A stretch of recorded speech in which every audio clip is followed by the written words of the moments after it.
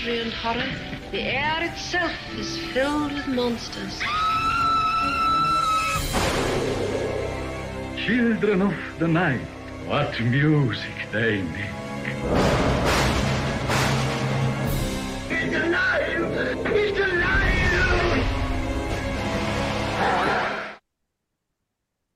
Well, hello, all you monster fiends, and thank you for joining us for another deep dive, factoid-filled episode exploring Hollywood's most famous monsters.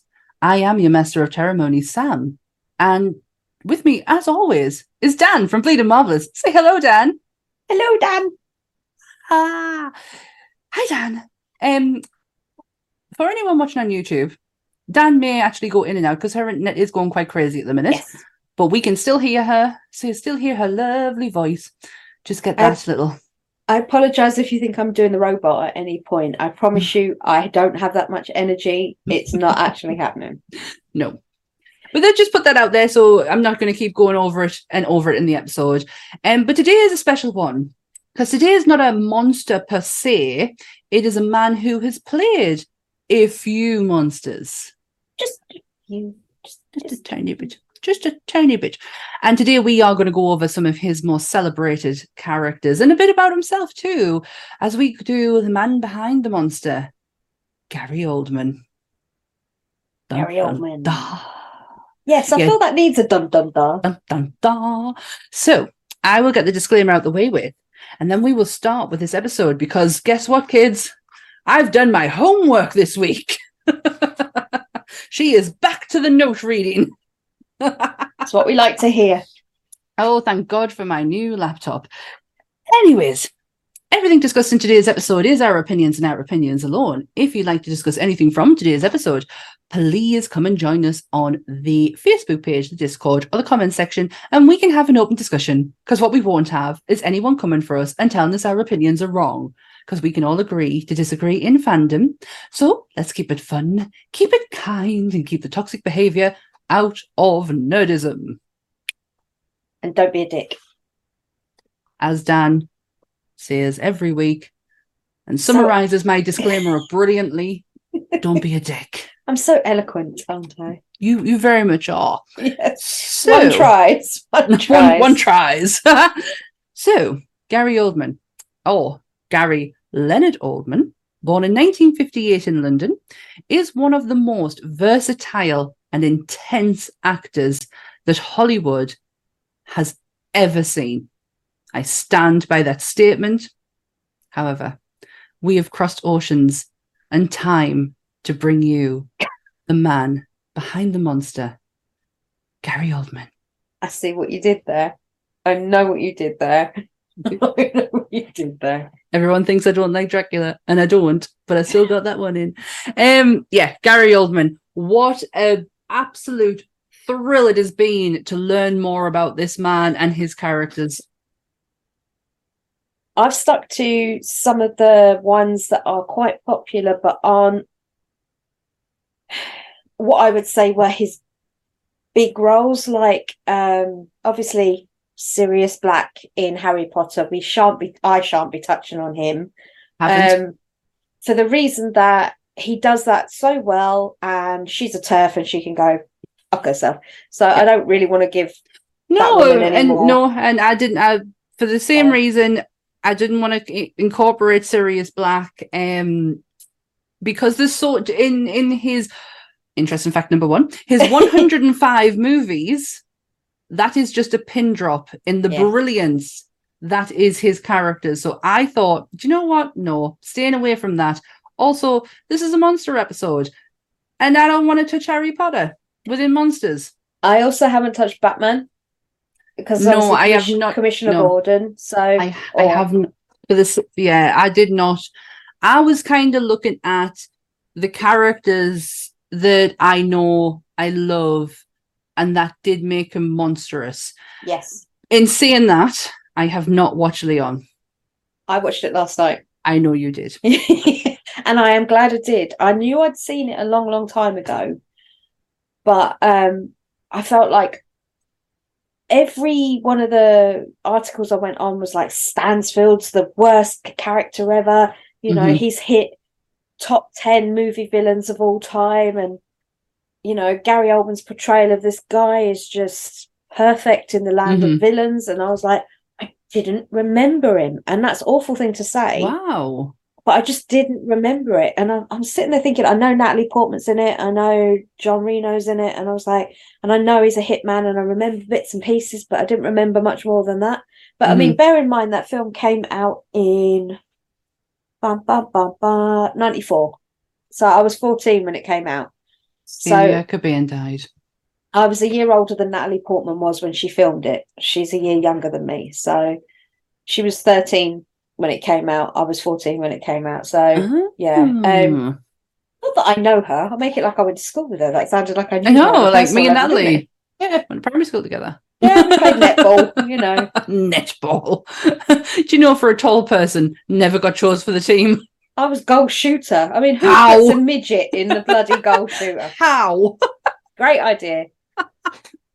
Me, 5'9", does not get picked for the team. Like, I've always been a tall person. And you're a tiny little tater tot, and you did not get picked. I got goal shooter was where I stayed for my entire career. Yeah, and I don't know why, because anyone that was goal attack towered over me, and where is the justice? Where is the justice? There is. It's oh my god. I do have a few interesting facts about him just before we kind of get into his characters. He was once famously told by the Royal Academy of Dramatic Arts to find a new career. Yes. Because this one is not for you. Thank Christ he didn't listen and he went to an acting coach and continued. But what the fuck? They should have a steel plate on their door that said, "We turned away Gary Oldman. Don't listen to us." Honestly, RADA have done that on more than one occasion. I was the drama kid, though I come from a world of drama. And being a kid that grew up in London, and some of my classmates got like scholarships to Sylvia Young, Stagecoach. They were in all the big theatre. Yeah. They got scholarships to go to these theatre schools. So next stop after that was naturally either bag yourself apart on EastEnders or Hollyoaks, and then you went straight in, or you went straight into RADA or one of those to do the stage shows. So it was always a big thing, but they were always turning away people. And now you find out, like 20, 30 years later, the most successful actors didn't do shit with RADA. So yeah. See, ours was the opposite. I went to drama school. I went to drama school with Charlie Hunnam. I was going to say Charlie Hunnam, yeah. But I did not ever meet him. I just know he was part of the school I went to. Ours was not EastEnders or Hollyoaks, your glamorous lot. We got fucking Biker Grove. That's where you started, was Biker Grove, because every single drama school had a connection to it because they would have cast extras. I've been an extra many a times, but I was never seen because it was literally, there was so many people there. Yeah. There was so many people. It was like, and I am, for all I may not come across, I am quite shy. And I actually get stage fright quite a bit. So I didn't kind of push myself to the forefront. Yeah. But he did. He got noticed. He went to Biker Grove. And then the next thing I know, he's on Queer as Folk. And I'm like, that's him. That's the guy because Charlie was good. Yeah. Like, he was really good and he was talked about, but he was just a, person over there. no, but that was one of my interesting facts about myself at work the other day. I had to write down two facts and a lie. And my two facts were, I went to drama school with Charlie Hunnam, and I have worked with the Royal Shakespeare Company and Scottish Opera, which I have. And my lie was, I went to the I Am Legend premiere. However, it's kind of like, yes, I did not go, but I did bump in shoulders with Will Smith when he was walking a corner to go to the red carpet. I walked somewhere I shouldn't have, shouldered him, and he walked off, and yeah. That was And that's how the restraining order began. Yeah. Absolutely. Another interesting fact, he has played, and I didn't know this until I obviously knew one part of it, but not the second. He played Lee Harvey Oswald twice. I didn't know twice. I knew once, obviously, for the JFK movie. But... And who was Lee Harvey Oswald? So he does have a look at Lee Harvey Oswald, mind. Like in his younger days. Yeah, when they put him, like they parted his hair. The accent, he got down to a T and everything as well. He works with the most. He is so particular on voices that he will get a coach from that country. Yeah. And it's going to skip into me Dracula facts, but that is one of them, that he hired someone of Eastern European because he wanted to get that voice so perfect that he eventually was able to drop an octave in his natural voice to be able to achieve that. Wow. I know. Impressive. He's so impressive. He actually went uncredited for Hannibal because he was denied star billing. Yes. Now he says a different story, but that is the main story that was put out. But he said it was because he was a man without a face and a name for the beginning, so he felt it was better to be anonymous. But yeah, it's just him bullshitting his way out of the fact that he had a big old hoo-ha with the management, and they said no. But really, looking at it, he had a lot of screen time. He did, because I watched it all last night because I couldn't watch the film because couldn't find a link. But I went on YouTube and I just watched his bits. I mean, I've seen Hannibal a fucking 1,000 times. I've read the book. We'll get into it. Yeah. Very different character. But we'll get into it. Turn down Edward Scissorhands. Could you imagine? No. Could you imagine Gary Oldman is Edward Scissorhands? I need to stop myself from saying how me and Anth call him Edward Cisco Hands. So I need to, we got he turned it down, said no, and was very pleased with his decision because he said Johnny Depp absolutely killed it. Looking at how Tim wanted it to, he would never have fit into that world in that as that character. I watched his interview he did with the British Film Institution.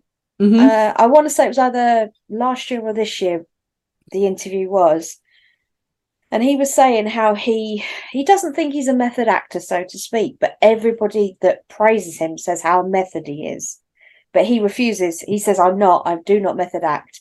And everybody's like, yeah, well, you hear him, he's always got the accent, or he's working on it, or he'll ignore you on set if you're supposed to be, he's very, they class him all as method. But yeah, he was saying about how he when he's doing a movie, he always turns it down. That's standard. He turns it down straight away.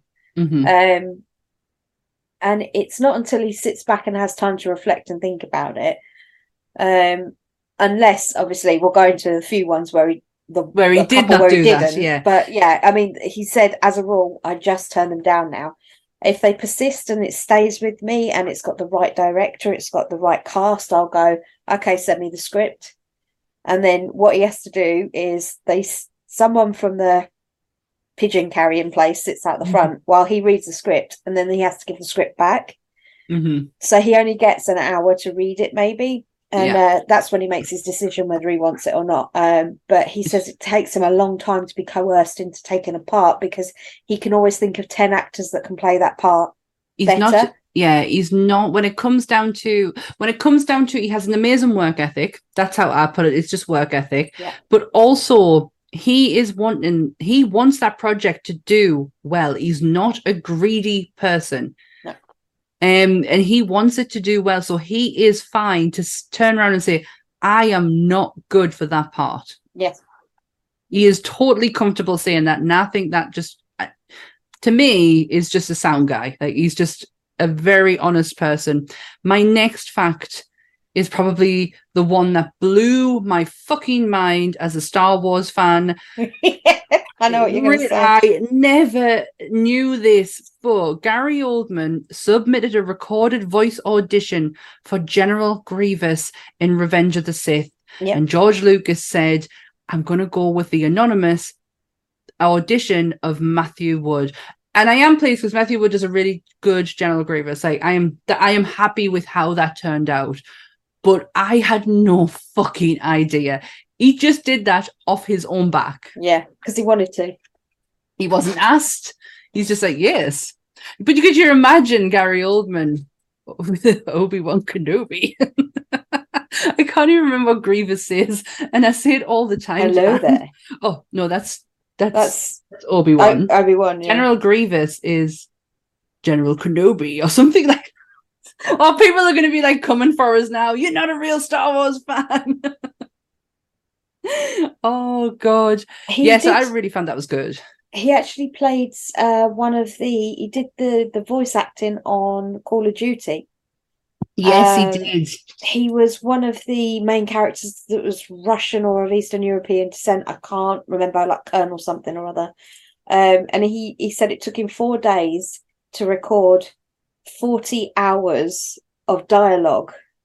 He said I spent 4 days screaming because obviously most of the dialogue is shouting where the gunfire. Yeah.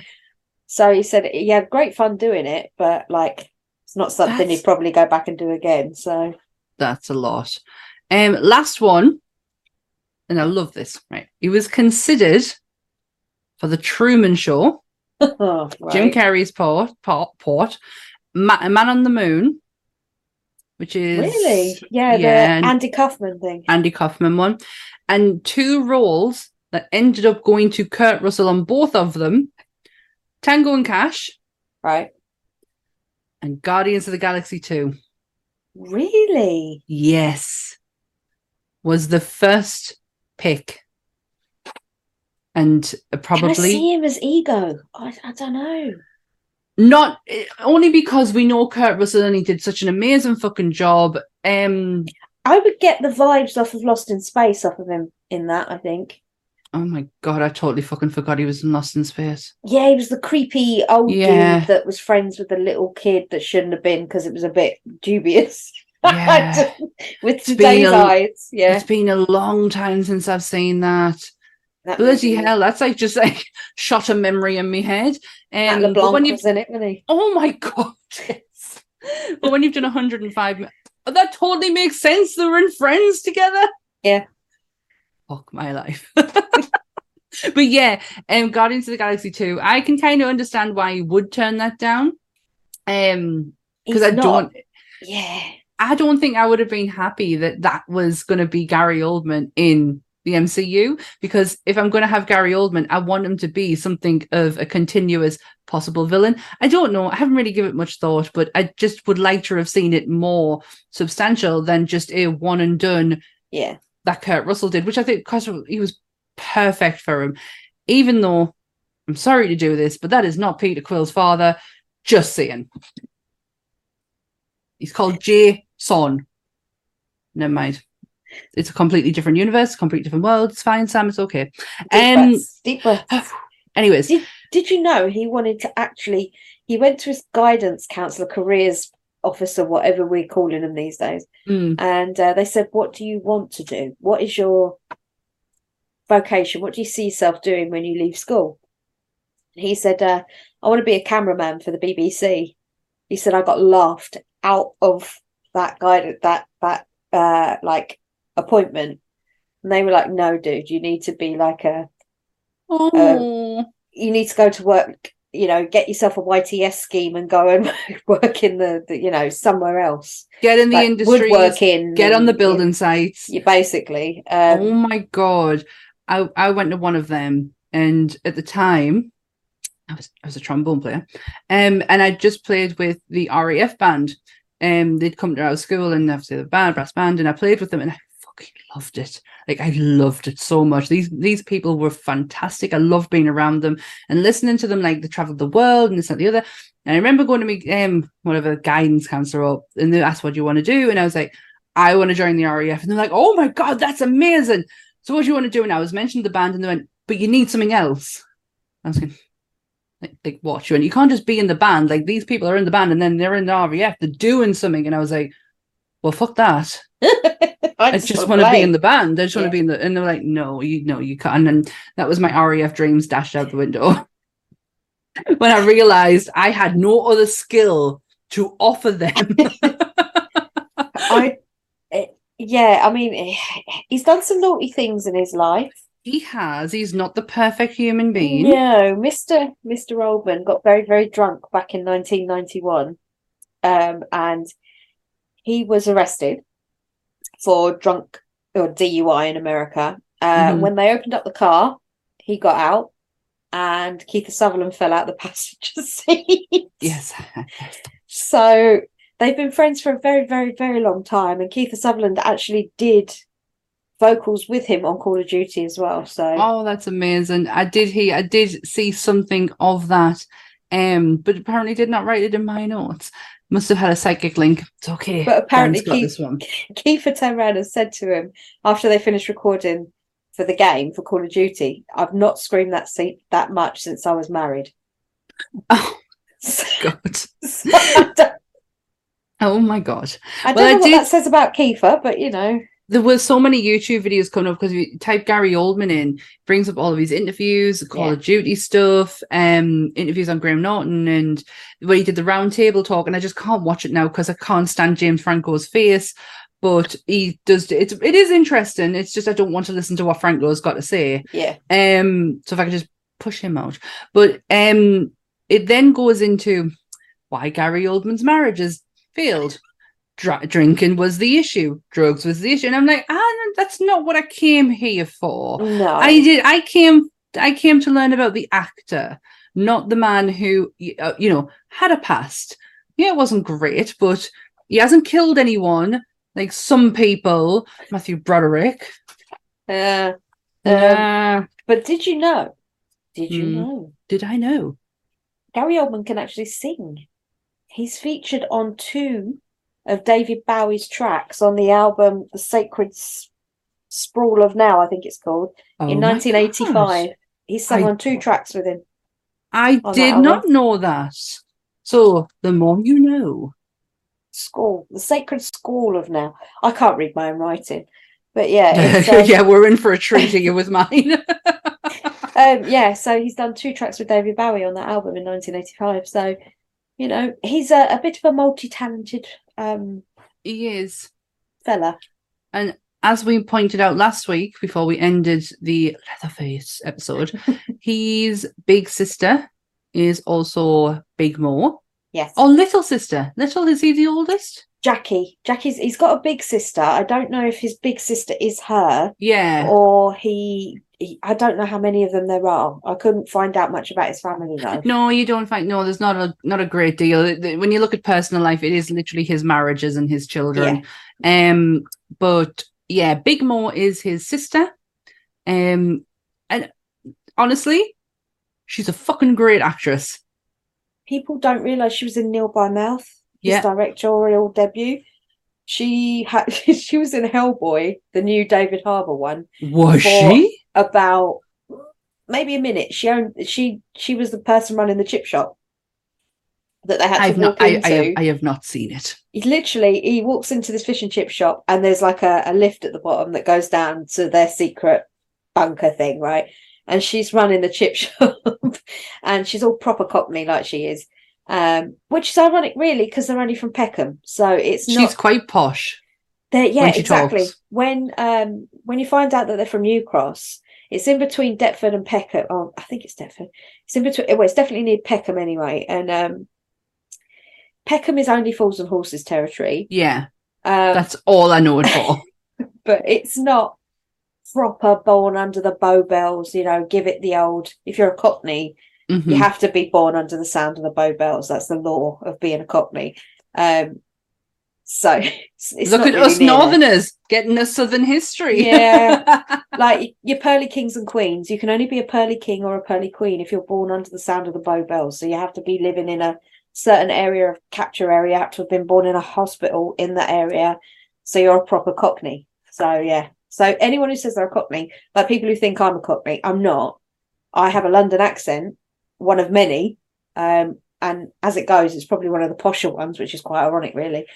But I'm also, if I spend too much time with family members, I do start to sound a bit fucking nothing and something, and it goes off a bit like that. And like I find myself like proper thinking about things I have to say, and I don't pronounce all my words properly, you know. Wow. So my accent can change dependent on who I'm around. To our northern ears, you do, because you do sound like I won't do the Essex.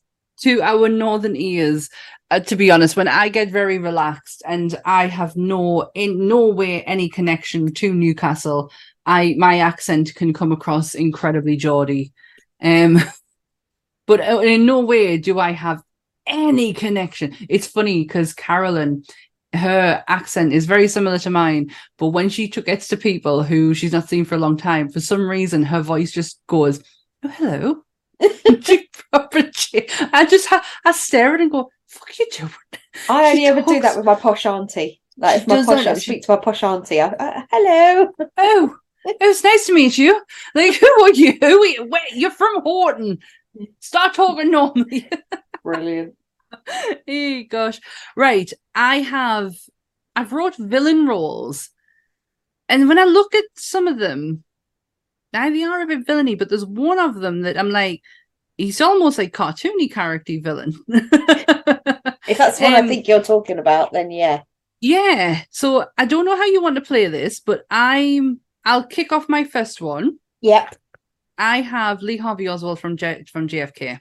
Right, I'll let you do the talking on this one because this is one I haven't seen and didn't look at. So you can knock yourself out with that one. There's not a great deal about the actual because if you look at when you're looking at JFK, it's Costner. Yeah. It's other, it's not a good because he's only in it for a very short period of time. But I thought it was worth mentioning because for me, I adore this film, but only the last 10 minutes. Right. This movie is an incredibly complicated, a brilliant, by the way, and true story, brilliant way of how they eventually got some form of retribution for JFK's assassination, some form, but it's a very detailed way of doing it. But the last 10 minutes where Costner, like I'm his fucking friend, Kevin Costner, breaks it down in court, it's like, of course that's what happened. Like, it's so fucking convincing. It was brilliant. There's a few things that I've got written down. His arrest scene. So if you know the story, what happened with Lee Harvey Oswald, he got arrested and was taken through kind of like a back way. He was being interviewed was he being interviewed at that point? But I can't remember if he was being. There was definite cameras there because it's on camera. And Jack Ruby comes up and shoots him, and he did that to stop Jackie Kennedy from facing trial because it would have gone to trial. It would have gotten grisly. Some things would have come out that. There's a lot of things about the Kennedys that will come out. Rosemary Kennedy, especially because they put her in an insane asylum. They gave her lobotomies. There's a whole fucking side to the Kennedys that is dark. Rosemary Kennedy had the last laugh because she outlived them all. But that story about her is so sad. She was a promiscuous teen who had mental health issues, and her dad didn't. See, it depends on what you're watching because it's a dad or it's a mom. Because you don't know which one made the decision. But she ended up having a lobotomy. Yeah, the Kennedy's fucking dark. But so things would have come out in that court, and it politically would have been horrific. Personally, would have been horrific. Yeah. And Jack Ruby put an end to it. But his arrest scene was filmed in the real Texas Theater. So it was a theater. Sorry. Yeah. I backtracked a bit because I wasn't sure. Theater where it happened. And the money... This is why I wrote it down. The money that was given to the theatre to use it helped keep the theatre open.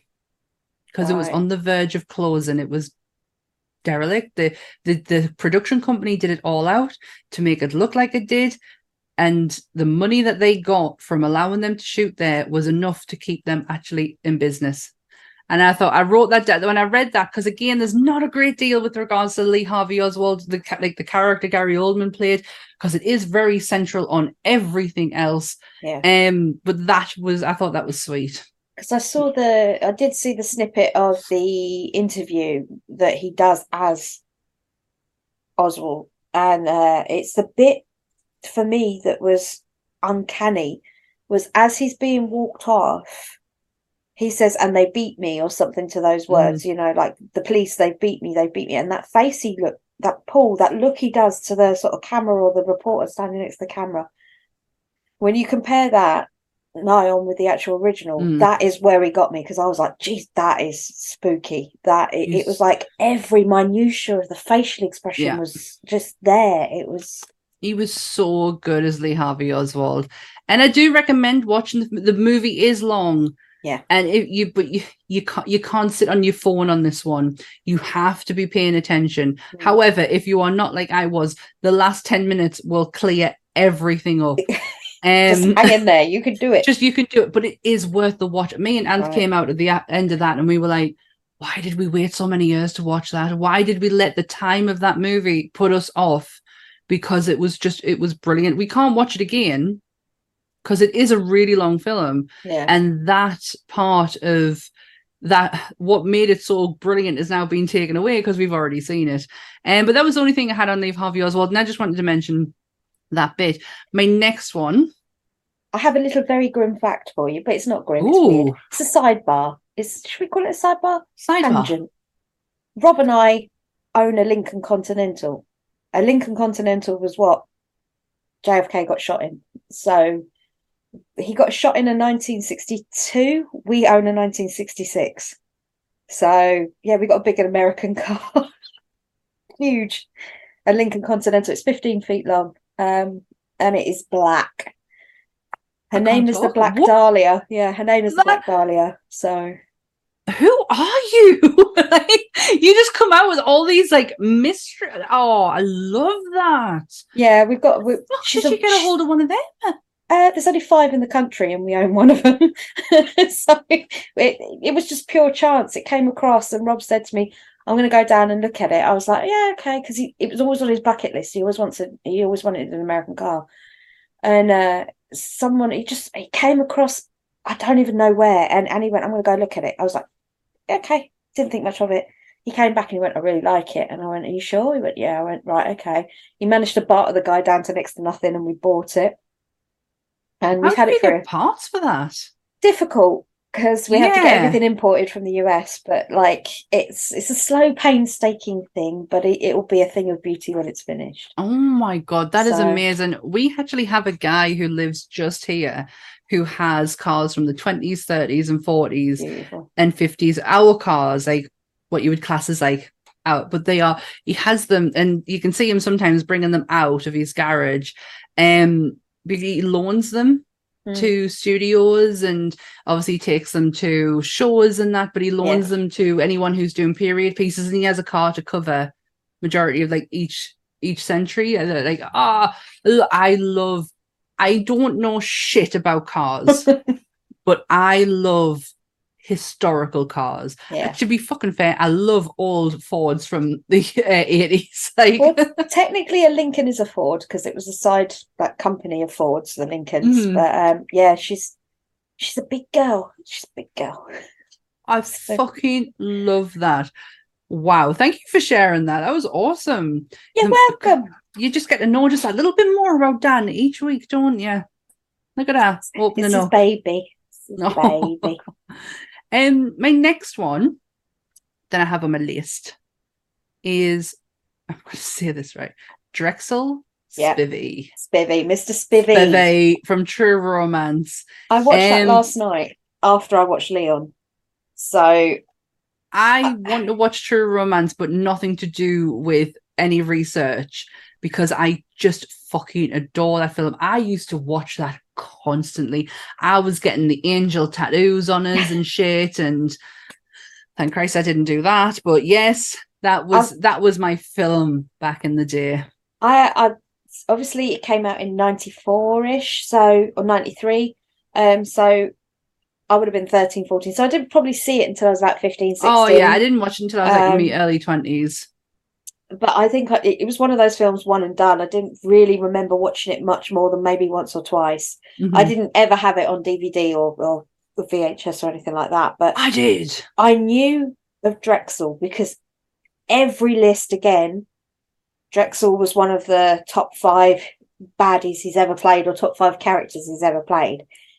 And it wasn't until last night when I watched it, and I was so disappointed with the screen time he had in it. Yeah, it's not a great deal. For all he is the main antagonist, he is not really in it that much. Nope. However, it was his favourite. It's JFK and this, as of 2011, are his 2 favourite roles he has ever played. Yeah, I mean, obviously he was written by Quentin, so the use of the language he uses and the way he talks was based on a former roommate that Quentin Tarantino had. Mm-hmm. He wrote him actually also into the Pulp Fiction script. He was originally supposed to be in Pulp Fiction, Drexel, the character. Mm-hmm. But for some reason it got cut before it even got that far. So, but yeah, I would have liked to have seen him again because I think he was fantastic. He just didn't get enough. No, he doesn't. It's an injustice to him. He never actually read the script for True Romance. This is one of them. Tony Scott said, "You're playing a white guy who thinks he's a black guy, and he's a killer pimp." I mean, that's fair enough. And Gary Oldman went, "Yeah, okay." Didn't read the script. That was all he got told. Yeah. And he did it. I actually have one of his quotes written down because it is one of my favorites. And I'm not going to do the accent. But it says, "Up on that screen is a woman with breastises hanging out. You ain't even bothered to look. You just been clocking me. Now I know I'm pretty, but as not as pretty as a couple of titties." Yep. Yep. Love that line. And then, like, I found Christian Slater to be incredibly annoying in that film. But you just wanted to punch his face in, like, the whole time. There was no fucking way you were going to go in there and take him on. Like, that was literally potluck. Yeah, that should never have happened. Nope. Stop being a little bitch about things. Yep. I'm still not even sure. I'm still not even sure that the whole thing wasn't just a delusion that he was having, for the sheer reason that he kept seeing Elvis, which was Val Kilmer. Yes, it was. In the toilets, but you never saw Val Kilmer's face. He was just put into makeup for 2 hours a day. Mm-hmm. And then he just wandered behind him in every time he was in a toilet. And I was just like, Elvis is loitering in the bathroom? What is this? It is a bit strange. Just a little bit. What I love about this movie is Brad Pitt. I love Gary Oldman, but Brad Pitt improvised every single line that he did. He wasn't even given lines. He just got told. And it's where he goes, "Don't fucking condescend to me, man. I'll fucking kill you." Honestly, when you look last night, when it brought up the credits of who's in this movie, I was like, I don't remember any of these people in this film. And then, like, Christopher Walken. Yeah. Bloody Dennis Hopper. Dennis Hopper plays Dad. Mm-hmm. You had... what's the ginger-haired guy called? He's friend. Michael Rappaport. Yeah, Rappaport is... I love him. Great guy. And then, obviously, Brad Pitt. And obviously, the shortest screen time known to man goes to, in this movie, a whole 22 seconds of screen time, Mr. Samuel L. Jackson. 22 seconds of screen time. He gets shot by Drexel. He comes into the room when Drexel's talking about eating cats, and oh my god, yes. He sits down, and then the other guy gets the because he doesn't like eating cats, and he said that he does. Yeah, yes, and he shoots them both. Drexel shoots both the two guys, Samuel and his mate. 22 seconds he got on that, Samuel L. Jackson. Wow. So I forgot all about him being in that until you mentioned that. Also, but he gets billing before Gary Oldman on the credits at the beginning. He wasn't even that big of a star back then. Nope. Wow. Okay. One of the greatest movie fight scenes ever goes to Patricia Arquette and James Gandolfini. Yes. What a fucking fight scene that is. And Tom Sizemore, Chris Penn. How many more people just kept popping up in this freaking movie? The guy from Frasier who was going to marry Daphne, who played the agent. Can't think of his name. So many. That fight scene between them two, especially when she's pissing her sides laughing. 5 days that took to shoot. And on top of the reason why they couldn't show the full extent of that fight was because the censors said it wasn't because of the level of violence or blood. Mm-hmm. It was because she was too animalistic. She did go fucking nuts. They didn't think that it boded well for the censors didn't like it because she was too animalistic. And that had me sitting back and I thought to myself, no, hang on a minute. It's probably one of the very few fights you see the woman not give a shit. She had very much go for it. She very much had that, like the blokes do when they're antagonizing each other. Mm-hmm. She had exactly that dialogue, that sense of I'm gonna fucking get you. Ego or whatever you want to call it. She was just very much all along. She took the hits. She didn't complain. She didn't. She never stopped there and went, "Don't do this. I'm a woman." Yeah. She fucking fought back, and that fucking stab at the end. Oh, I love it. With the corkscrew in the foot. Yeah, I love it. But James Gandolfini, I think I remember reading one said he loved doing the scene. Yeah. Because Patricia wasn't scared to go all out, but he had to every cut. Are you okay? Are you okay? Because he was a very sensitive man. God rest James Gandolfini. Such a sad loss to the industry. And Tom Sizemore. I mean, he was weird, but yeah. I mean, another one that went. And Chris Penn gone, died of a heart attack just after Reservoir Dogs, didn't he? That is just. It's still because he's in Reservoir Dogs. Footloose. He's in Footloose. He's in. What's the other one, man? What's the other one, man? Come on, Sam. Oh God, what the fuck is Chris Penn in? Is it Taron? Oh my God, my head's just gone to mush. Footloose. Reservoir Dogs. Is that what I've been trying to think of? So he wears a tracksuit in Reservoir Dogs. But it was Reservoir Dogs. Wow, my head's just gone really fuzzy. And one of the greatest movies of all time, To Wong Fu. Thanks to the memory, Julie Newbar. For about this long, yeah. For about this long, but he's still in it. Yeah, it's really sad about Chris Penn because he almost reminds me a lot of a Chris Farley.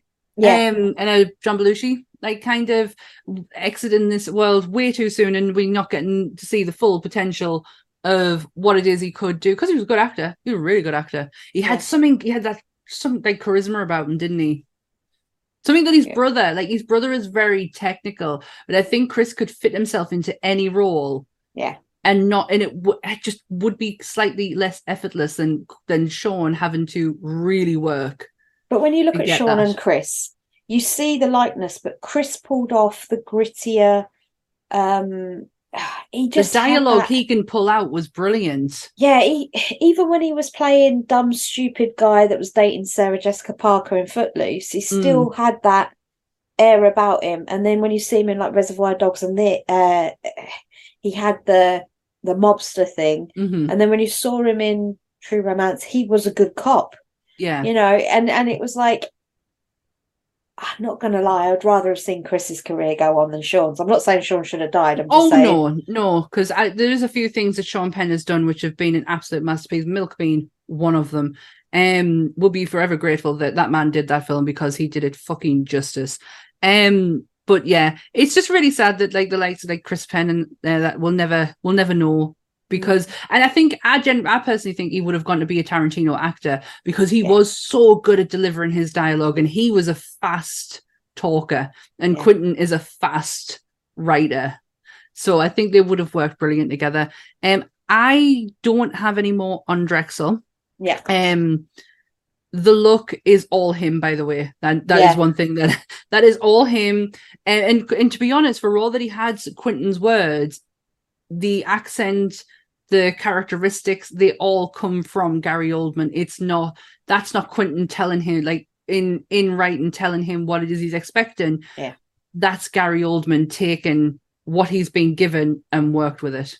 Did you know he's supposed to be blind in one eye, isn't he, Drexel? Yeah, because he's got the very light blue eye.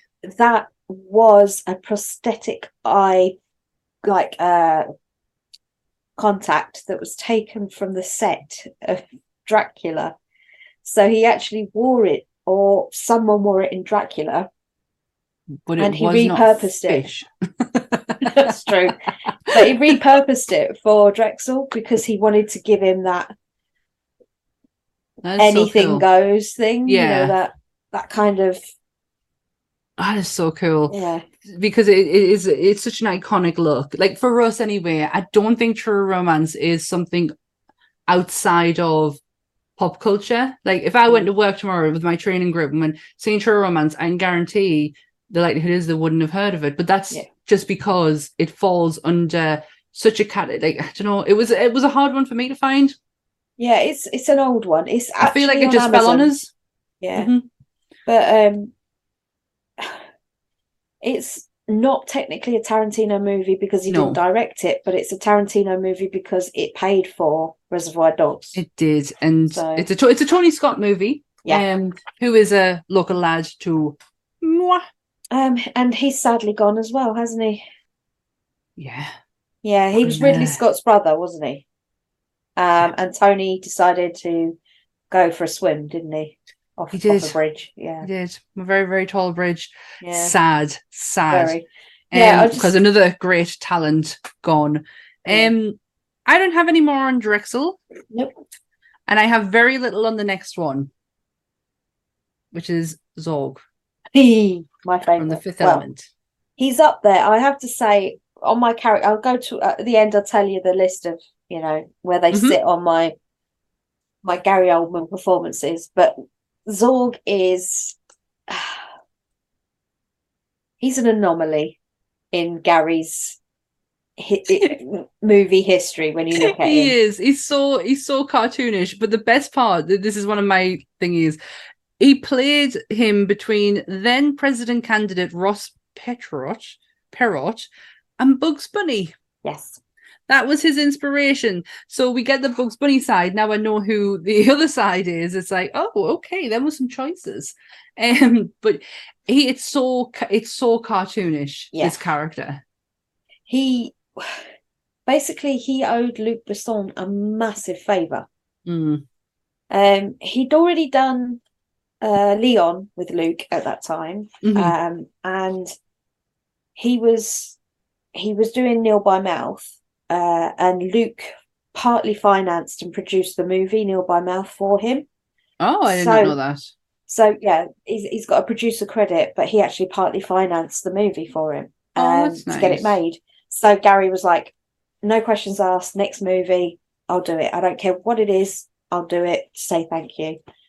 And it just so happened to be The Fifth Element. So Gary had no idea. He made a good choice. But to this day, it's not a film that he enjoys. Really? Is it because of the prosthetics, maybe? No? I think, no. He said it was more to do with the fact that it was very chaotic because it was like a third sci-fi, a complete modelling kind of like John Paul Gaultier collection. Extravaganza. Yeah. And then the last of it was like a big budget Michael Bay film because there was all the explosions and the action movie and the that side of it. So he said, it kind of like is all over the place. Like for me, I love it, and it is a lot of people's favorites. Yeah, but as a whole, you kind of don't know where to fit it. It's very disjointed. Yeah, but for us, it works. Yeah, I mean, he said this is one of my favorite facts. He said that there's a scene where he's got the big guns and he's got, I think are they called the Mandalores or something like that? It's something the Mangalores. Mangalores. I couldn't pronounce it when I was reading it last night. So I was like, I'm going to leave that word out. Yeah, so he's got them, and he's showing them the guns, and he's going through the process with them, and obviously they screw him over, so he screws them over. Mm-hmm. And as him and Tricky are walking away, the big explosion happens. Yeah.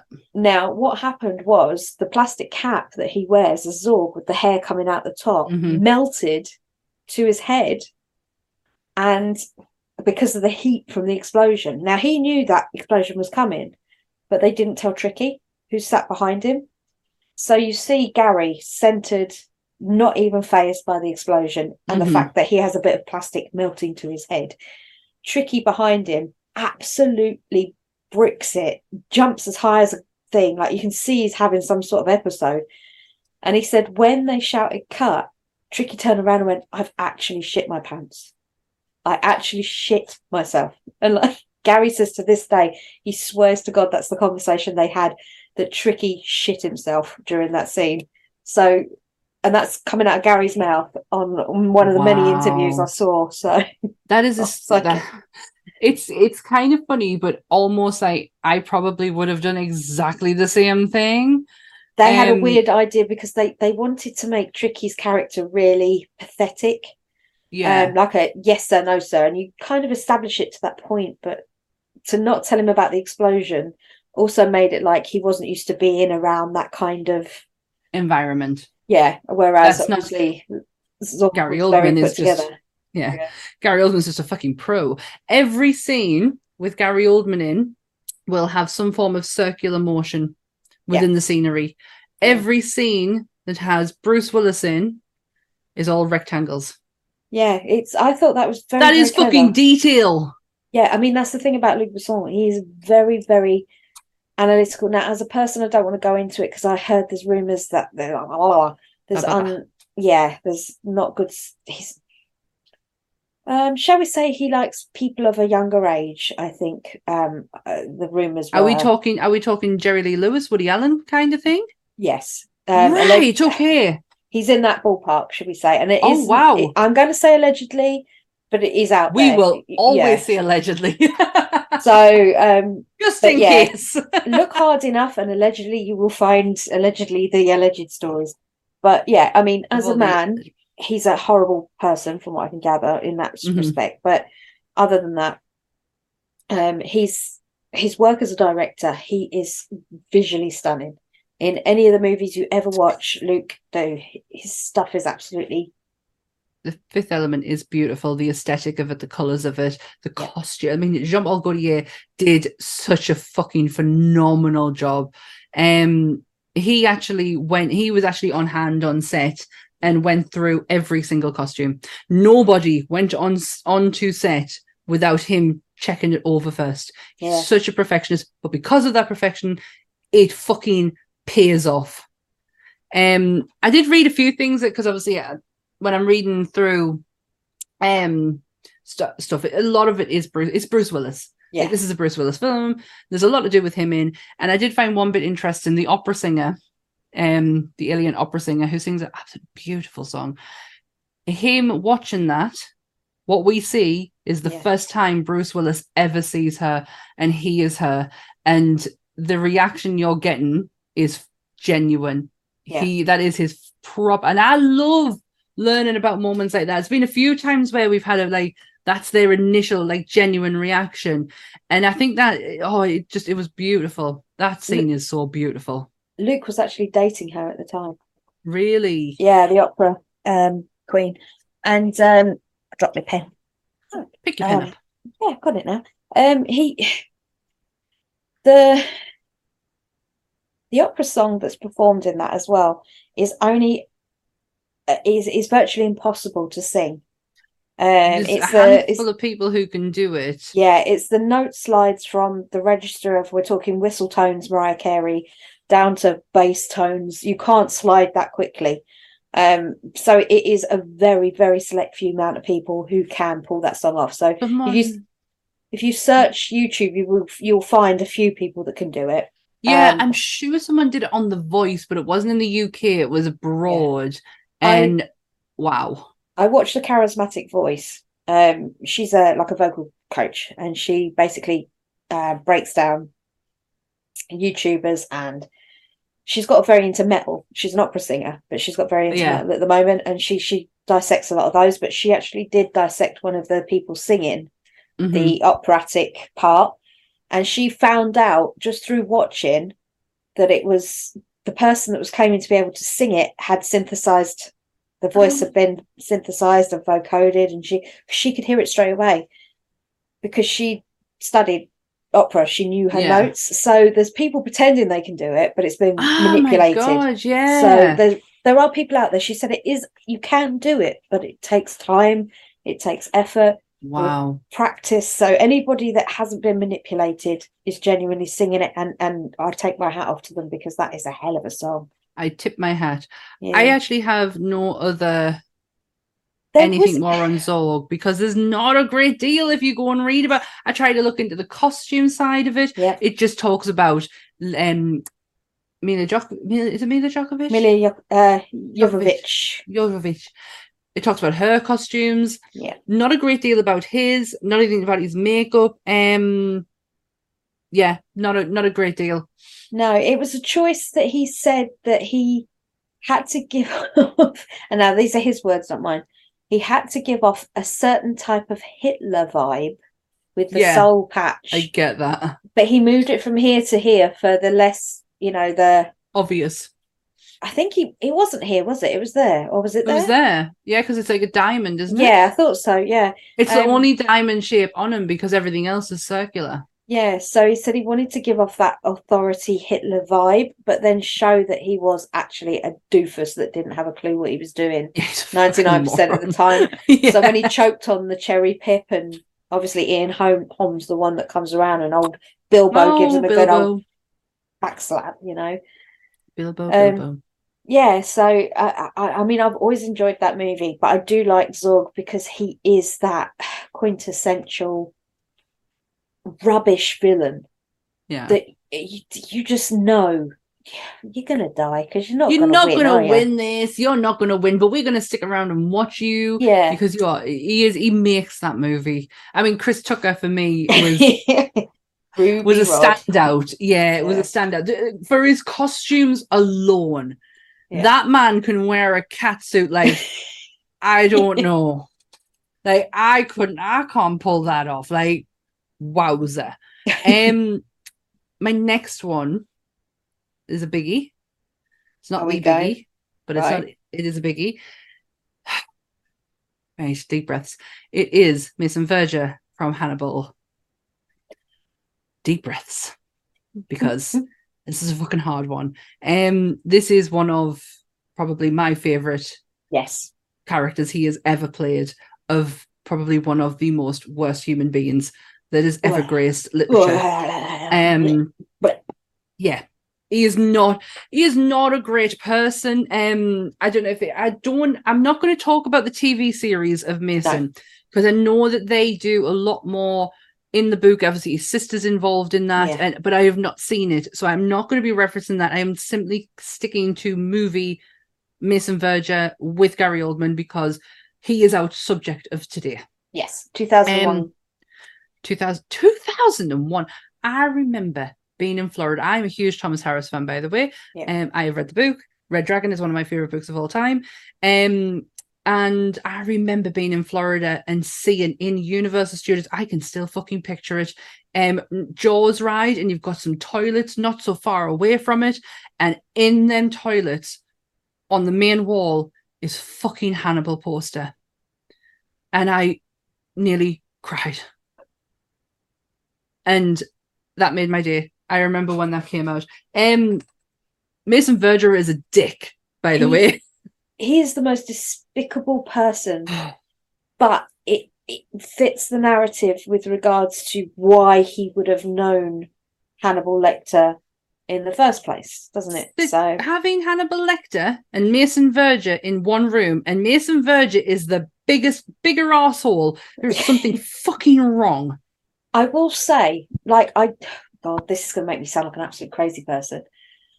With Lecter, I can empathise with his thought process to a degree. Yeah. Because with Mason, he wanted to see how far he could push the situation, because he didn't care for what he did. And as we know with Hannibal, at the end of Hannibal, when he's doing the Ray Liotta thing, he has an issue with inappropriate behavior, and that it came out in that the dinner scene very much so, how he doesn't like people being rude or inappropriate or things like that. So he has having imperfections in this world. Yes, he has a set of morals a code that he lives by. Does Hannibal? He does. I have never watched or read a Hannibal Rising, because I know Thomas Harris was under pressure from studios to. Basically, he was told by a studio, we have the rights to Hannibal Rising. If you don't produce a script or produce their book, we will find someone who will do it for you. And he was under pressure to write it, so I have no interest. I think in a few years' time, we will have an edited version of that book. I hope to God it happens, because I don't think that's the plan he had originally. I think he was just very pushed. There is also this, because it's a movies, there's some changes. It doesn't necessarily go into Hannibal about his imperfections and how he wants to make the world a better place, because with the scene with Ray Liotta, he doesn't like that he's rude. Ray Liotta is a dickhead, but he has not done anything to the world that I remember. From what I could gather, he was a dirty, I want to say he was a congressman, or he was something along those lines. You know, they have right, governors. Then that makes sense. That totally blows my thing out the water then, because that makes sense. Slightly, I think he was crooked. I don't know. I can't really remember that bit in the movie, because I get so taken aback with the scene and the special effects. And I just literally, before I came up to record, I found a video that's 15 minutes long that showed how they did the special effects for that scene, but I will save that for another day. But that was absolutely, it was just unlike anything you've ever seen, the special effects for that. The guy who done said special effects is Greg Cannon, who I will talk about in a bit, because he did the other big movie too. Phenomenal fucking guy. Like, the work is unreal. But yes, he did Mason Verger. He did The Head. But I don't see, this is what I wanted to watch Hannibal last night, because I genuinely couldn't remember if they've talked about Mason's past. Yes. And how he is as rich as he is. Did they bring that up?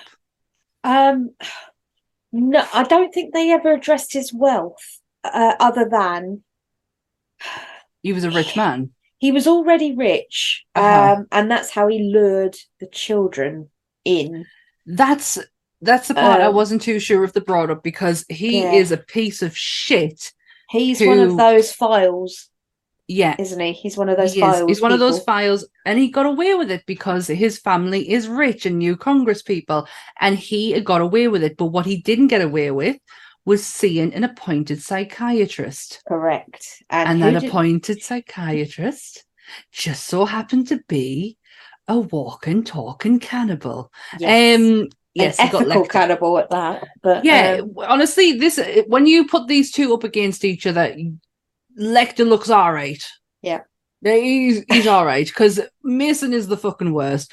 But yeah, he gets put up against the scene with how he did it. Yeah, that is pretty accurate to the book. Now that scene, I dislike that scene for the sheer reason that they use that whooshy, grainy. If you're going to do it, just fucking show it. But if you're not, that's the thing. You don't really ever, even with the whooshy camera stuff, you don't actually see him do it. But you see him hanging from his whatever it is he's hanging from, and you see that's one of his methods, by the way. That's not one of Lecter's. Yeah, the erotic asphyxiation. Yeah, because he has him. Hannibal says to him, "Show me how you do it," or something like that, isn't it? Because that's one of his fixtures. That's not Lecter. Yeah. Lecter is, give me your parts. Yeah, cut your face off. Fucking do it. Yeah. I get very uncomfortable when I talk about Mason, because he is just a He's a fucking piece of shit. That face makes me very uncomfortable. To this day, still cannot see Gary Oldman in that suit, in that makeup. Yeah. And guess who else couldn't either? The whole cast. Yeah. Do you know who they thought it was? Jared Leto. Really? Yes. Oh my God. They were not convinced that was Gary Oldman, and said, is Jared Leto in that, underneath that mask, underneath that makeup? Yeah. Because he was so fucking good. The only difference, they're very true to the book, with Mason in here. The only difference is the death scene. It's not his butler, his, very Cordell. Cordell. It's not Cordell. It is his sister who does it. Yeah. Because his sister is one of his victims, which I think goes into the Hannibal TV series. It is in the TV series, yeah. But the thing about Mason's story is that Hannibal gives him poppers and then convinces him or coerces him into showing him how... I can't even remember that little bit of snippet of where he tells him to cut his own face off. But he says it, though. Oh, is that what? Because that's the bit that's unclear. And then you just see Hannibal feeding the dogs his face. Yeah. And I was just like, well. Yeah, he says, because I tried to watch Hannibal last night, but I could not get a link to fucking work. So I just ended up going up on YouTube and watching the scenes with Mason in it. Yeah. And he says, show me how you cut your own face. That's it, yeah. But then, and you see him handling the thing. But he was actually, when Greg Cannon saw it was going to be him, he knew that whatever prosthetics he put on Gary would take it. He was like, I know Gary's going to do whatever. But they went through 15 different sculptors to make the mask. And every one of the sculptors come back with some sort of zombie looking thing with skull poking out, and like Ridley just sat there on, was it Ridley or Tony? Ridley, wasn't it? Ridley. Yeah. Ridley was like, no, it's too zombie, don't like it, it's not what I want. And they went away for ages and they kept looking and they couldn't work it out how to get that look. So Ridley Scott took a picture from one of those, like Tom Savini, as we have talked about in one of our previous episodes. Tom has a reference book he has in his library, and it has everything from car crashes to deformities to broken legs and arms and wounds and all sorts in it. But he had a book like that, a medical book, where he found a deformed fetus, and he showed Greg Cameron this picture and said, I want this, but not this. And he was like, right, we know where we are now. So they made one sculpt and it was still a bit too off and they needed to make tweaks and things like that. And then they got the second sculpt right. Gary walked in and he went, see that? The prosthetics, is there any way you can glue my eye open? So the one eye that looks really like in Mason is glued open. Gary's eye is glued open. He didn't, he hardly blinks in that eye for the whole fucking scenes he's in. My skin has actually gone like cold. Like my insides have gone cold. I didn't realize Mason was going to I did know Mason was going to affect us as much as he did. But normally it's the other way around. When I'm talking about Hannibal Lecter in Silence of the Lambs, my skin and my bones can go cold from that too. Mason is the fucking worse than Dracula. Do you know where that voice comes from? Oh, Thomas Harris himself has that voice. That's Mason's voice. Gary heard Thomas walk past him, and Gary said, I have this thing. If I hear a voice or if I see a gait or a way of someone's walk or how they stand, I put it in my bank, in my memory, and I go, right, keep that because you might need it. And so Thomas Harris walked past and he had a very nasally kind of, that way that Mason Verger talks. It's very high. We'll talk about it.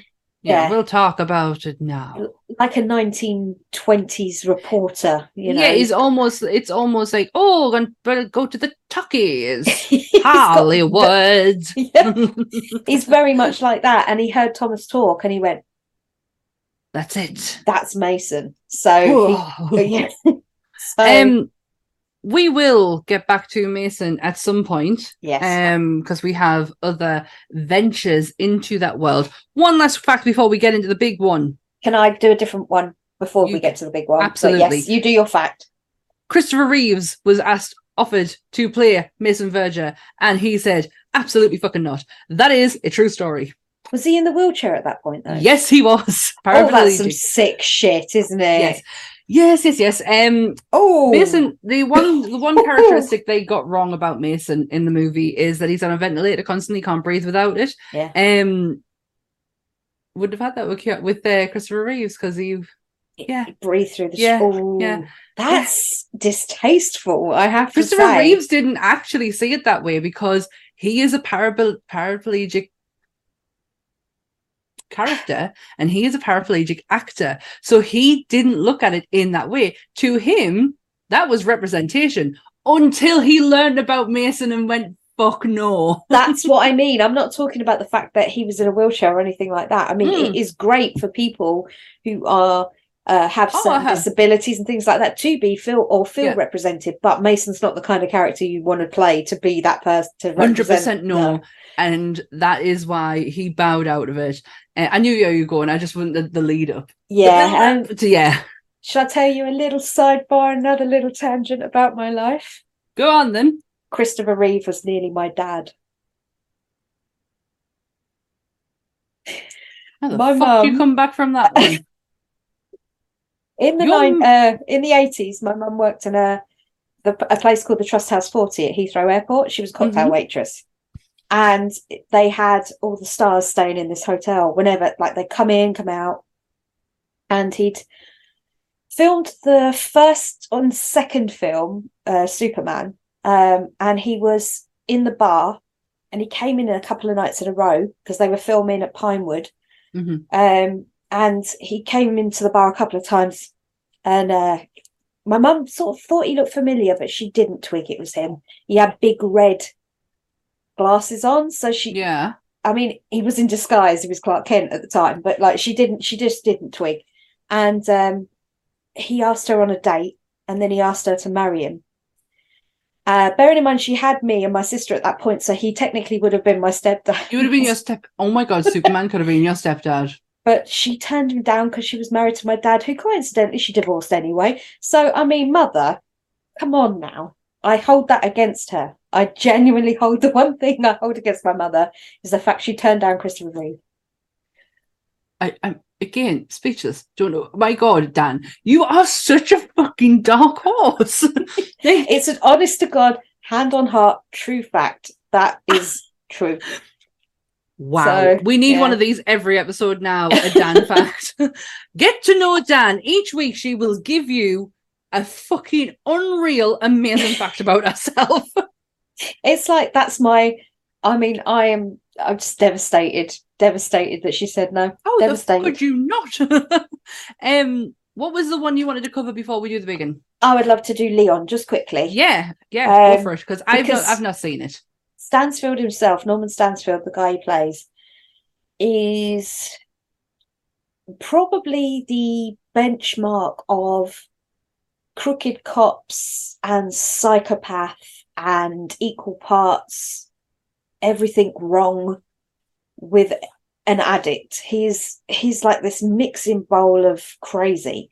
Yeah. The gist of the movie Leon is there's a guy who lives in an apartment building, and in the apartment next to him there's a family, 3 kids. Audrey from Little Shop of Horrors is the mum, and Ellen Green. Yes, and then there's the dad. And gist of it is that the dad was holding some cocaine for Stansfield. He was cutting it for him or something.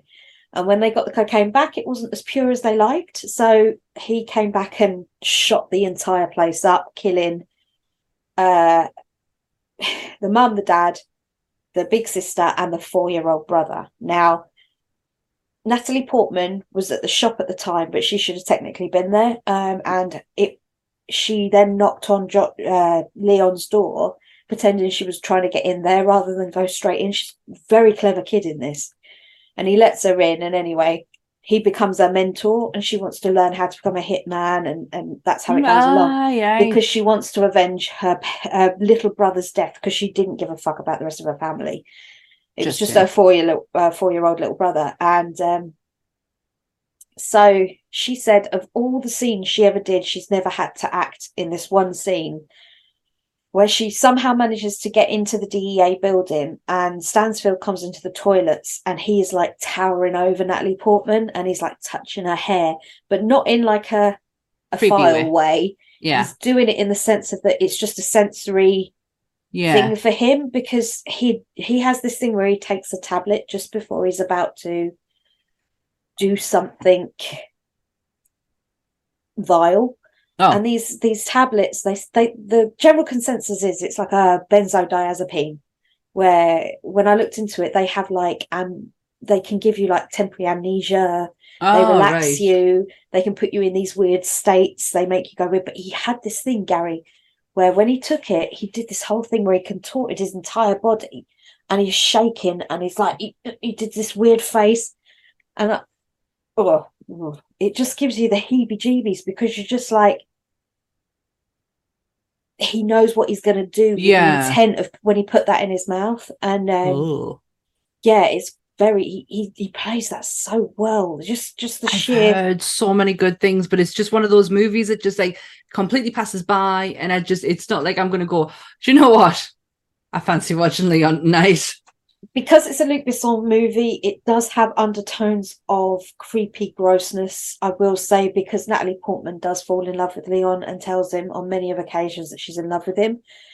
Her being 12, 13 in the movie, and him being a grown adult, it is very uncomfortable, those scenes. So I wasn't kind of in it for that. You were just there for Gary Oldman. I was. Although Jean Reno does an absolutely fantastic job at what he's supposed to be doing. Yeah. Gary, just the level of crazy he brings to that movie, it wouldn't be the same if someone else played him. I just don't think he has this tendency, Gary, to check out. Like, you can look at his face and you know it's Gary Oldman, but the eyes, they're not just there. No, there's something he does, and I don't know how he has this ability, but he can just switch off. No, but it's part of this list, and honestly, I could. There's a lot of movies that I could have gone into that had nothing to do with the kind of a villainous side. Yeah, The Darkest Hour. Yeah, you do not see that fucking man at all in that movie. I've seen snippets, but not seen it. Oh God, there's a scene where he's on the. It's just before he's asked by the government to surrender to Germany. Yeah. And he gets on it. I don't know how historically accurate this is. I don't give a shit. I love this scene. He gets on a train and he asks the people, what do I do? This is what I'm being told. What do I do? What do you want? I'm being told you all want to surrender. You want to be taken over by Germany. What is it that you want? And they all went, we want to fucking fight. Yeah. And he gives them like this massive pep talk that then leads into that fucking incredibly famous thing where he said, we will not be taken over by Germany. And oh my God, for a minute, for a second, I can't see him anymore because of how fucking brilliant he is playing this. Yeah. And I know it's a completely different, in a villain, you can completely lose somebody because of their sheer evilness, and it's hard to comprehend that is that person. But even when he is doing it in a non-evil sense, he can make you completely be lost in his acting ability. Yeah, there's very few people who can do that. I would say you don't see Oldman. There's this one scene, I did have one of the little snippets I saw of The Darkest Hour where he's on the phone to Roosevelt, which I think was Jim Broadbent, wasn't it? Yeah. And he's on the phone to him and he's saying, we need those destroyers, if we can just have 40 or 50. And he says, no, we can't do that. And he's like, well, what about all those planes we just bought off of you? Can we pick them up? And he's like, no, we can't do that. And he's like, we could, if you had a team of horses, you could come and get them and tow them over the line because it's not motorized. And it was just the look on his face where he puts the phone down onto the side, puts his cigar in his mouth, and you just go, that's Churchill. That's not Gary. That's not Gary Oldman. That's not Gary Oldman. As fucking Churchill. Fucking Will. It just the ability of the makeup teamed with the acting, teamed with the obviously the director and the script, and everything just fell for him in that movie, I would say. When makeup can be such a great tool. Anthony Hopkins played Alfred Hitchcock in Hitchcock. Yeah. The makeup is what helps because it gives the jowly, the accent help from it. But essentially, you are looking at Anthony Hopkins. Yeah. When you are looking at him in The Darkest Hour, makeup aside, that is not Gary Oldman in there. No, 100% it's so crazy to like explain it, but it's so different how the acting. I mean, don't get us wrong, I love that Hitchcock movie, with Anthony Hopkins, but there's just something so different with a full-on prosthetic. Because remember, if I remember rightly, Hitchcock only has from like here downwards the chub and and the eyes are everything, and the hair, that's all Anthony Hopkins. But when it's full on, it just encompasses and obviously like really takes over everything. I do love The Darkest Hour. I've only ever seen it once, so technically I've not seen it at all, but I would definitely watch it again just to watch an acting class. Well, just a special mention as well for Sid and Nancy. Oh obviously. Yeah, Sid and Nancy. This is one of my favorite movies of all time. I paid a ridiculous amount of money to own this on DVD because it was very hard to come by. I fell in love with Gary Oldman through this movie. This is my gateway into Gary Oldman. I have known this. This movie came out in 1986. It's directed by Alex Cox. I have known this since I can remember. Yeah. I have such an stupid infatuation with the actual real life Sid and Nancy. I can't explain it. I don't know why I have it, but I know every conspiracy theory. I have my own thoughts on it, on how I think it happened. I know he hated playing this character. Yep. He absolutely hated it. But the wage of paying the character was $35,000 and he couldn't turn it down. Exactly. He needed the dollar. He needed the money. The necklace he wore was actually Sid's. John Lydon hates this film. He really does. But then if you ask any of the other guys, they go, yeah, maybe. The thing is, though, he says it's fictional. John Lydon says this is a work of fiction. But what I find very funny, if you watched the Sex Pistols program that they did on Disney Plus, from the perspective of Steve Jones, which I fucking loved, because Steve Jones, that is the person you want to be known about. Because Steve Jones is a fucking character. He stole Bowie's instruments. Like he is behind Sex Pistols completely. Like everyone puts it down to what's his face? Can't buy the man. Vivienne Westwood's partner. What was his name? Malcolm McDowell. Malcolm McDowell. Malcolm. It wasn't McDowell. Oh, that's an actor. Malcolm. It was Malcolm anyway. Yes, I don't know. Can't think of his name because my brain is just not functioning today. But everyone puts it down to him. It's Steve Jones. Yeah, and Steve Jones is such a nice guy. He is a conspiracy theorist nut. But he's so lovely. He's very open to the world. He has been a very isolated man, living in London, living in poverty. So he is very open to new experiences. And in the program, from his point of view, plays out Sid and Nancy exactly the same way as how it did in that fucking movie. So how is it fictional? I don't get it. I only have one fact about that movie, really, which doesn't include Gary. But when they were originally casting for Nancy, Courtney Love was up for the part of Nancy, and they said, no, she's got no experience, we don't want her. And I was like, that probably was a wise thing to do. I'm not going to lie, but she wouldn't have been Nancy. No, she was definitely, when Chloe Webb turns around and says Sid was really shining out, she sounds fucking exactly like her. There is very few footage of Sid and Nancy together, available. But there is one, the interview where he's off his face and he keeps falling asleep and she keeps waking him up, and then he spills an ashtray on her and she goes fucking light.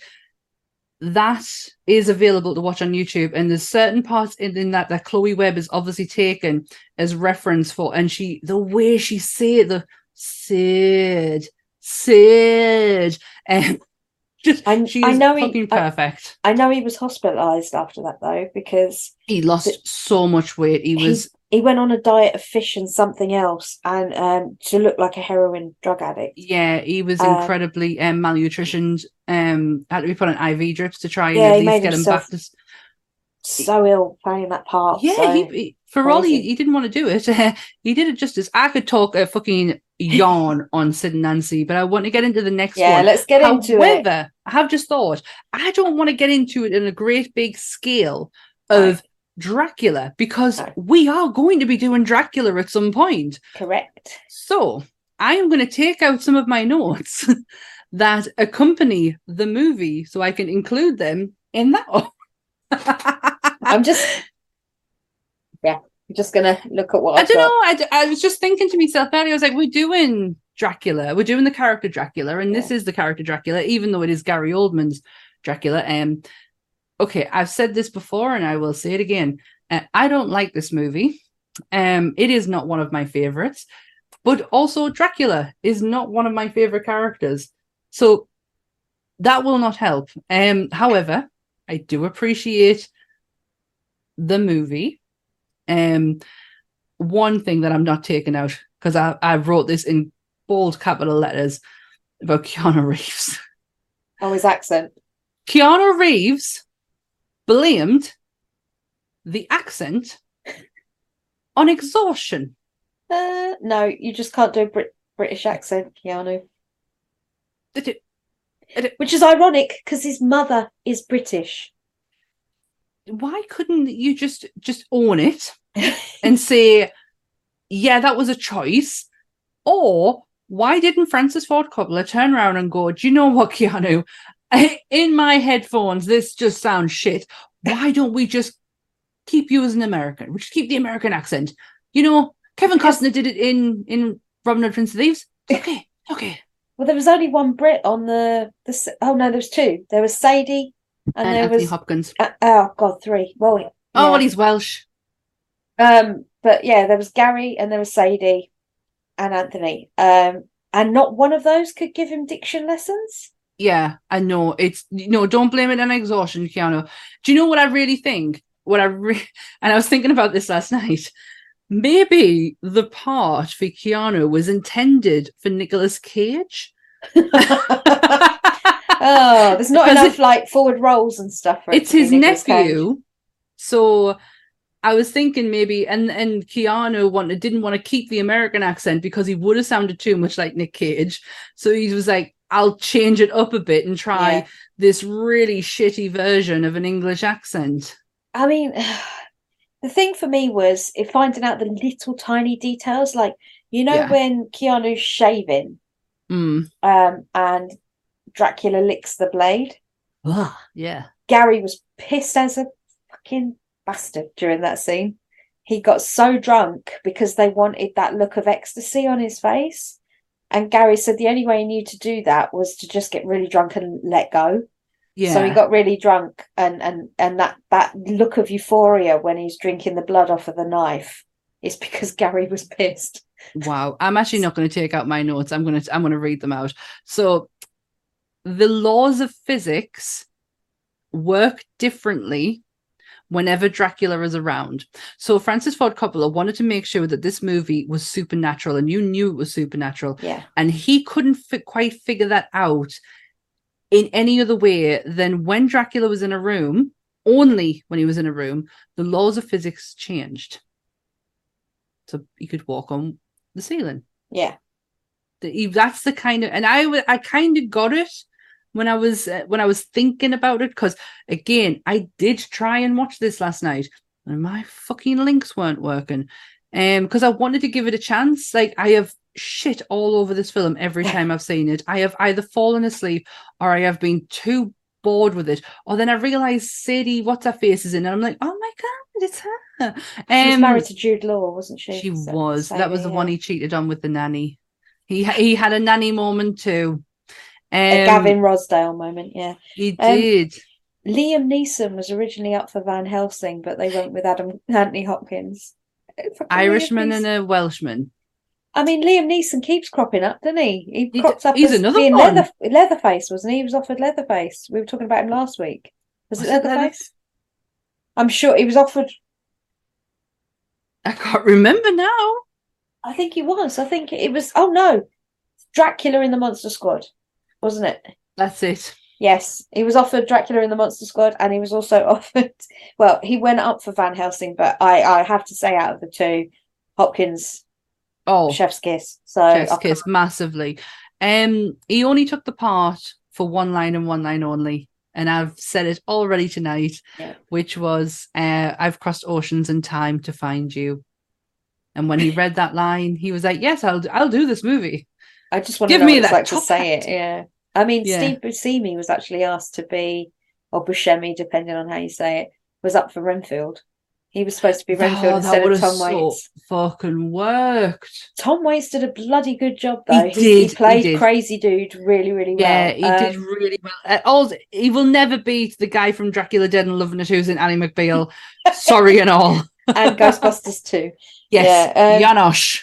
But apparently Francis Ford Coppola sent, or Coppola, depending again how you say it. I say Coppola. I say it as I see it. He sent Gary a coffin as a present. Where's my coffin, Francis?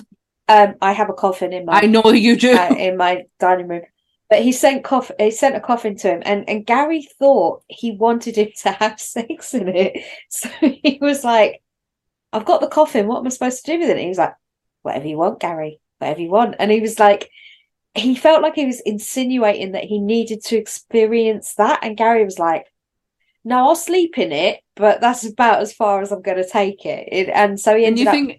You're thinking to yourself, going, "This man made The Godfather."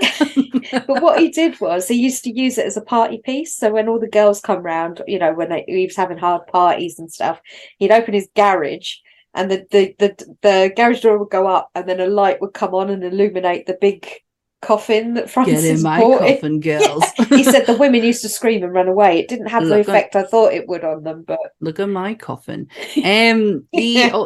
For his emotional scenes, so for all he did his drunk scene to get that euphoric look, for his emotional scenes, he had a photograph of his son strapped to his hand. And he would, because he missed him so much, because his son was really young, he would just Alfie, I think, isn't it? Yeah, just glance at his hand and get it. That was for only two would get emotional. Makeup artist Greg Cannon. Yeah, I really think we could do an episode on this guy. Given his credits, Hannibal. Yeah, The Passion of the Christ. Oh Jesus! Oh, pun intended. Yeah. Bear with us because I've wrote one down that's all in letters to remember what it is, and I can't remember what it is. I'll come back to that. That's really going to annoy us. Is that Bicentennial Man? Robin Williams. Fuck me. I have wrote it. A TCC or BB. TCC or BB. What the fuck is that, Sam?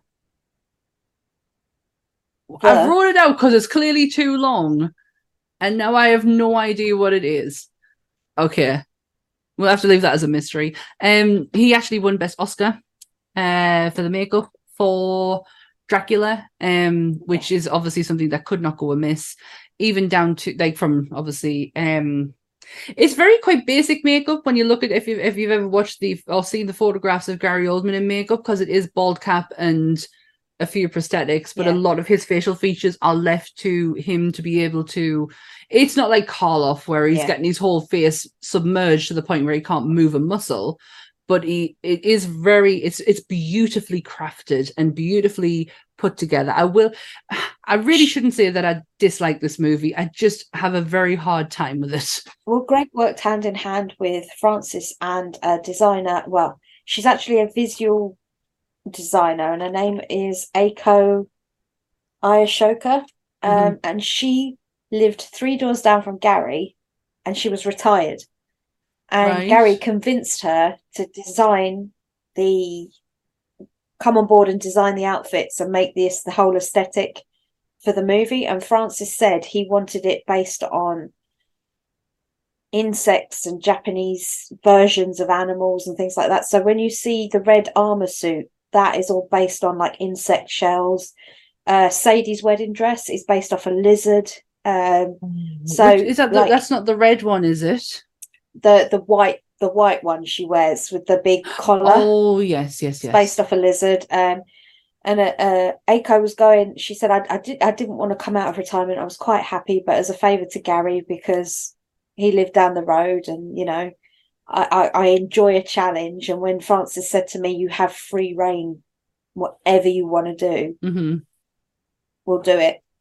She said she had to show the differences between how Lucy was wearing the orange when she was boffing the wolf in the bit, and then there was the bit where she has Mina always in the very, very high neck because she's a prude, so she had to show no skin, so all you ever see is her face. And she was talking through her process, but it was just how heavily inspired when you actually realize to take the time how Japanese the whole styling thing is. Of it was. Do you know what, I would go back and look at it is with knowing that to pick up that reference. I know what that movie is now.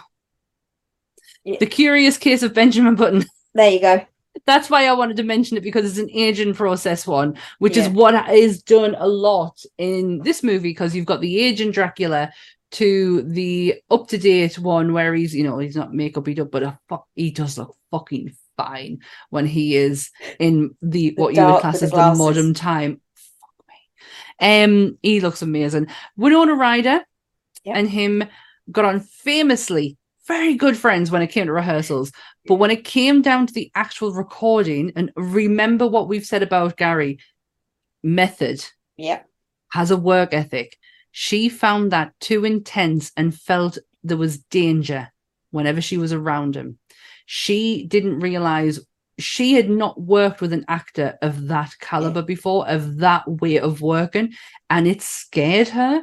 And it wasn't until years later when they reconnected, and they are very good friends to this day. But she thought that's who he was.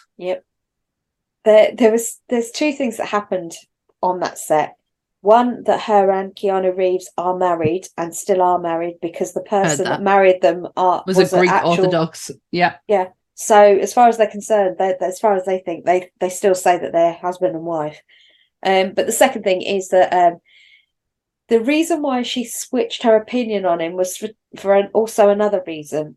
He was trying to elicit a reaction out of her, you know, where he's standing on the street and he's going, look at me, look at me, look at me, to Mina as she's walking past. Trying to get, And when he gets her attention, every time she just wasn't getting that horrified, startled, whatever that look is that they were trying to elicit from her.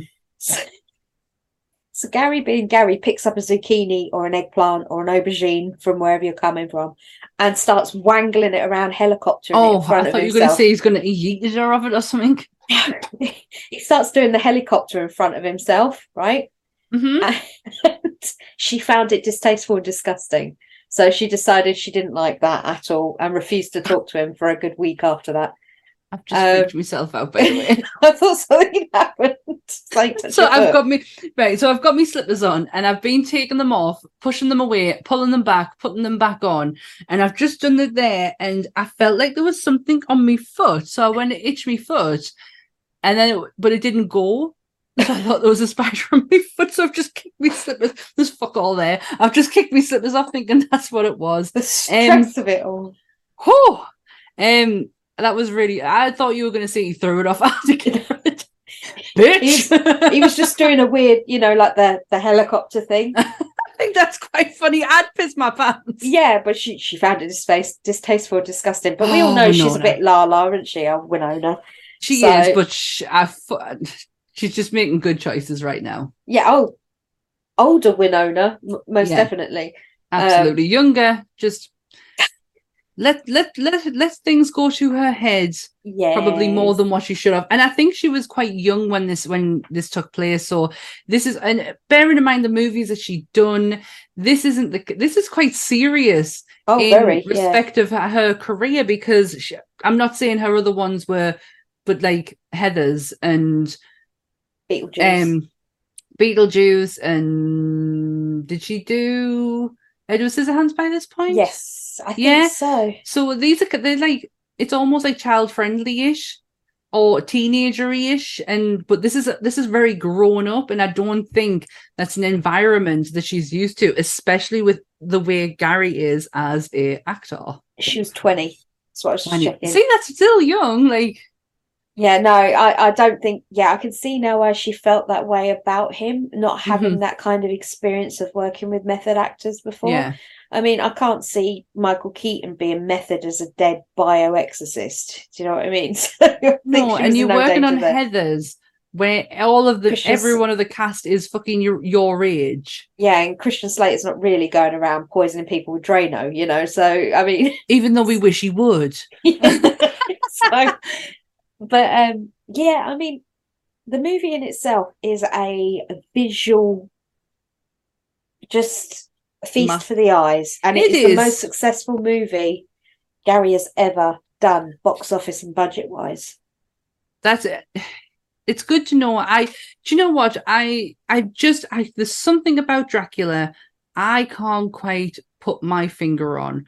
I'm hoping when we do Dracula and I have to start looking into things, that maybe I do get a spark of, oh yeah, this is why. This is what it is. Because right now, I just don't feel, it's like the Wolfman.